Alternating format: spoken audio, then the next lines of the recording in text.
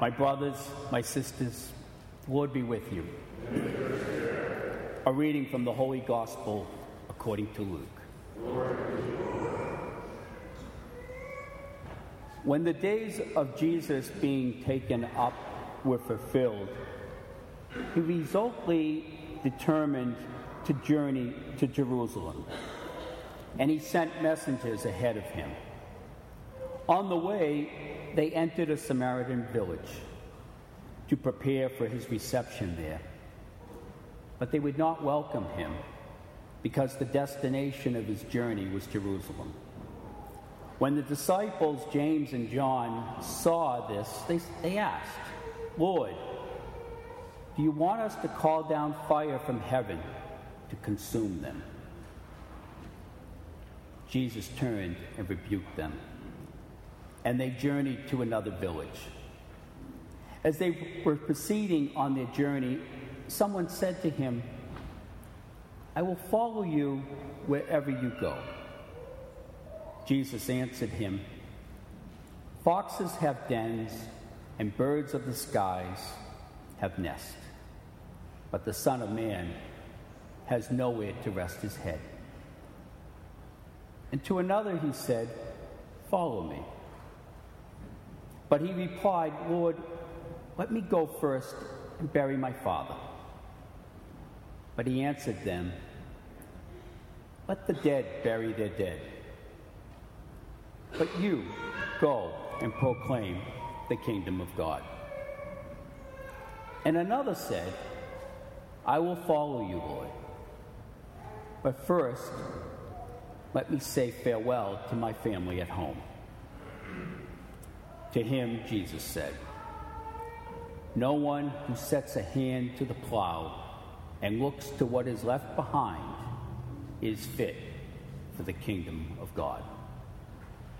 The Gospel of the Lord. Praise be to the Lord Jesus Christ.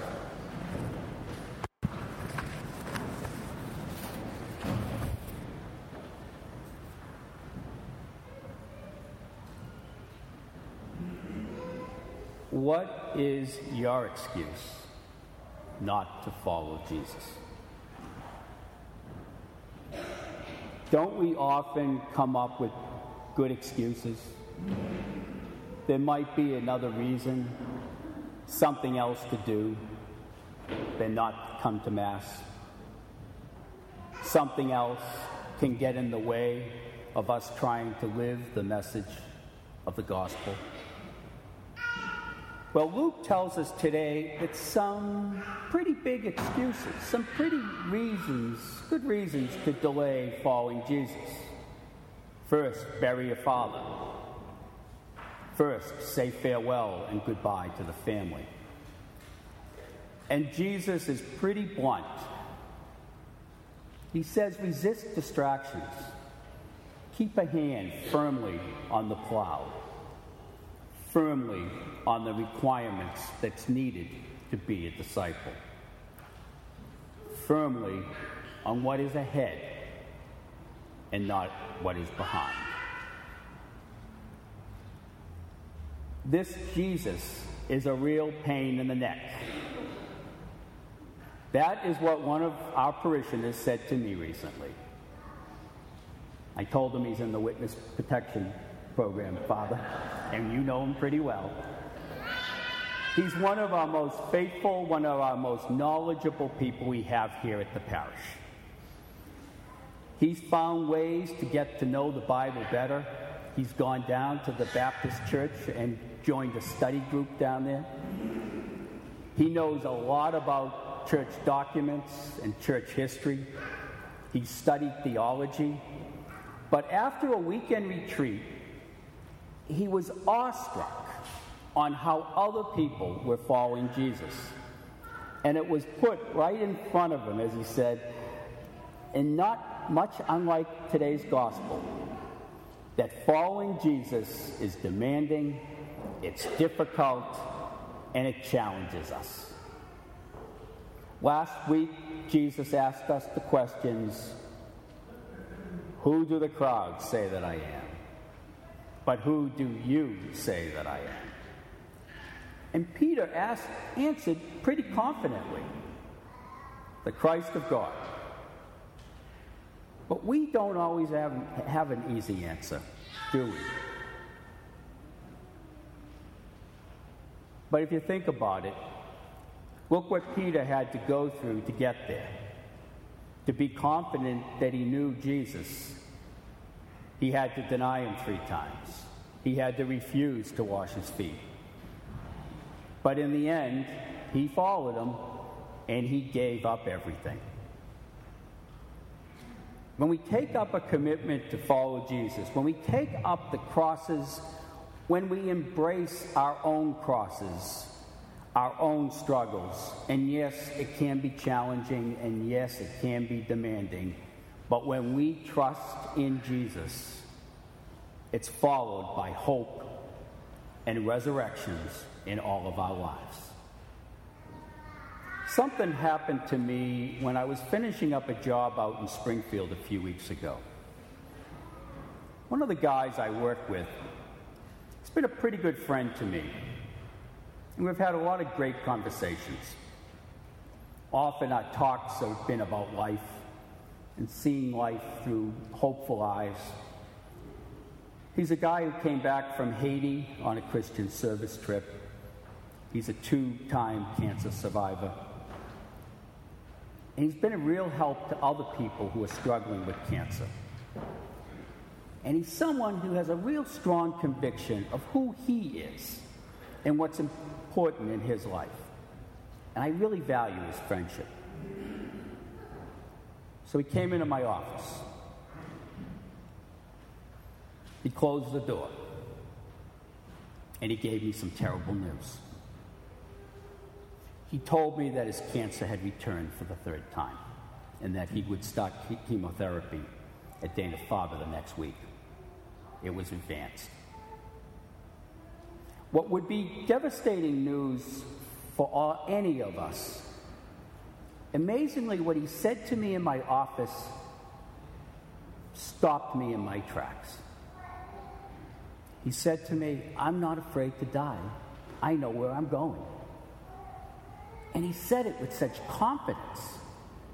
His faith had given him the courage and the strength to carry on and share his struggle. He's been very public about it. He's gone to Facebook, and he publicly talks to people with cancer. Faith and prayer and Jesus are essential to his part of the journey. He's not looking back, just ahead to whatever God's plan is for him. And I can tell you, for me and for many of the people who know him, real hope, and he is a real live example and witness to how it's best to live through adversity, through faith, in ways that I haven't seen in a long time. So then that next week, it was my last week in the job. My last sales meeting. And I said, you know what, I think I'm going to go buy them a box of Joe and some bagels. So it's about 6:30 at Dunkin' Donuts. I'm in line, and if you've ever ordered those big boxes of Joes, you know it takes a little while for them to brew it. And they have to get all the stuff for the office, the sugar, and it's kind of, I don't think the Dunkin' Donuts like to do those things. So they're not that patient about it, but I was going to do it. So while I'm waiting, it's taking a little while to brew the coffee, I looked over, and there was a couple in the corner, and they were holding hands. And they were saying something to themselves. They were in an intense prayer. And it wasn't just a quick prayer of grace. It was intense. You could tell that they were struggling. You could tell there was something going on with them. So the prayer ended, and they began to drink their coffee. So the order was ready, and I began to walk out. But I needed to kind of walk by them. And I am not sure what told me to do this, but here's what I said. Whatever your intentions are, they're in my prayers today. And they looked at me, a little startled, but with faces of gratitude. The woman and the man, I could see it in their eyes. And emotionally, they just said 2 words. They said, "Thank you, thank you." And I left and went about my business. What strikes me that is what the body of Christ is. That is what discipleship is. What we give to others, and it's not big things. It may be just a small gesture of support and affirmation. Finally, Friday night. We have an annual get-together with the bishop and deacons and their wives. We get together and we usually have a speaker. And the speaker on Friday night was Ryan Thornley of My Brother's Keeper. And he's the operations guy at their Easton facility. And you may be familiar with My Brother's Keeper, but I can tell you that it's an organization that we support here financially at the parish. We support at Christmas, we support at Easter, we support with prayers as well. It serves the many among us who need help and assistance. So Ryan told his life story, his journey. He told us of his dream to be a college soccer player at Stonehill. He had a great talent with that in high school at Sacred Heart in Kingston. Huge passion. It was what he wanted to do. Who he thought he was. And then he gets to Stonehill College and confidently tries out for the team. Well, they told him he was too small. He was good, but he wasn't good enough for the team. It was a huge disappointment for him. And he just didn't understand it. So he went to Jesus. He said, "Jesus has a different plan for me. He closed that door, but maybe there's another window opening." So he began to spend time at My Brother's Keeper to fill the time that he had because of the soccer decision. He met his wife on a service trip, and he has devoted his life to a life of service to the poor. He's now a key person at My Brother's Keeper, and he serves thousands of people in need. As he said, if he was accepted in that soccer team, he wouldn't have had the privilege to do what he does and to be who he is. So as he was talking to us, we kind of looked behind, and it didn't miss, no one got by this. Even the bishop had something to say about it. As he was doing his talk, there were framed photos behind him depicting the Beatitudes. Ryan and his wife are showing us as he gave the talk how to live them humbly as followers of Jesus. As we try to find our own path, our own road to follow Jesus, here are a few questions maybe we can ponder. Was there anyone who quit an addiction without a cross? Was there any high school or college student who graduated without a cross? Was there any patient who suffered from a disease without a cross? Was there anyone who tried to serve without a cross? All crosses are followed with Jesus right there beside us, followed by the hope of sobriety, the hope of growth and maturity, of faith and understanding, the hope of healing and peace, the hope of serving the most humbled among us. Our lives are all journeys that follow our own risings. Our faith is a resurrection of hope and of love. When we follow Jesus, it transforms us. It transforms us to people of love. It turns us all into something real beautiful. People of spirits of generosity and gratitude. People who don't look back, people who look ahead and only move forward to the people that God wants us to be, with no excuses. To everyone who's lost someone they love, long before it was their time, you feel like the days you had were not enough when you said goodbye. And to all of the people with burdens and pains, keeping you back from your life, you believe that there's nothing and there is no one who can make it right. And there is hope for the helpless, rest for the weary, and love for the broken heart. And there is grace and forgiveness, mercy and healing. He'll meet you wherever you are. Cry out to Jesus, and cry out to Jesus.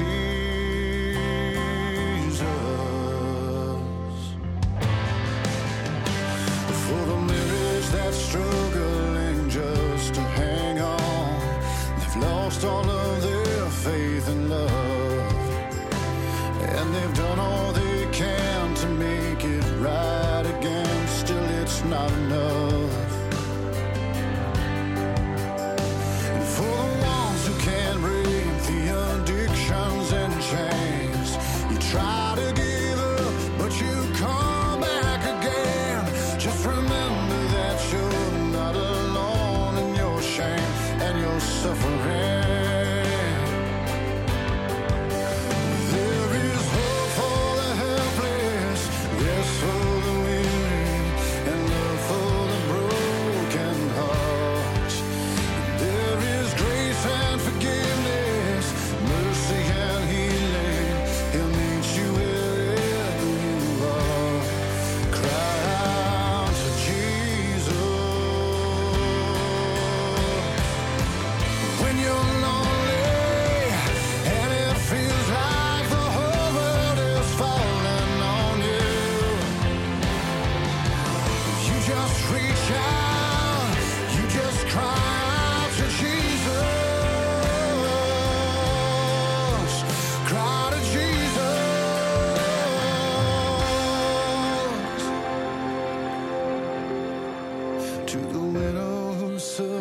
From being alone, wiping the tears from her eyes, and for the children around the world without a home, say a prayer tonight.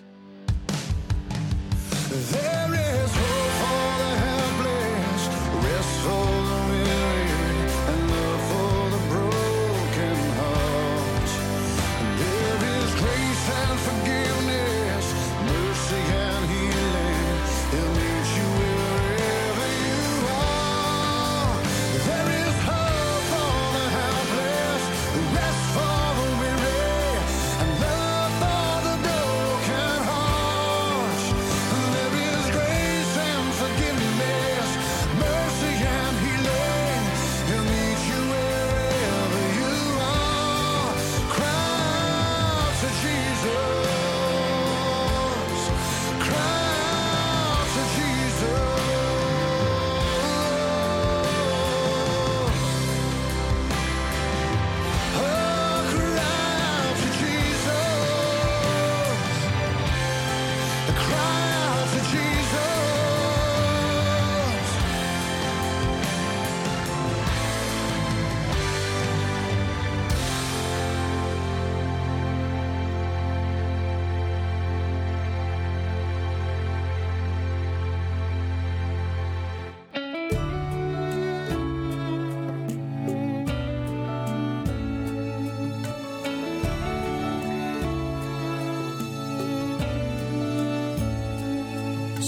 driving last Friday on her way to Cincinnati on a snow-white Christmas Eve. Going home to see her mama and her daddy with the baby in the back seat. 50 miles to go and she was running low on faith and gasoline. It'd been a long, hard year. She had a lot on her mind and she didn't pay attention. She was going way too fast. And before she knew it, she was spinning on a thin black sheet of glass. She saw both their lives flash before her eyes. She didn't even have time to cry. She was so scared.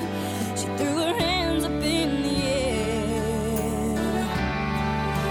Jesus, take the wheel, take it from my hands, 'cause I can't do this on my own.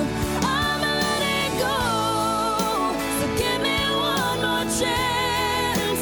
You save me from this road I'm on. Jesus, take the wheel.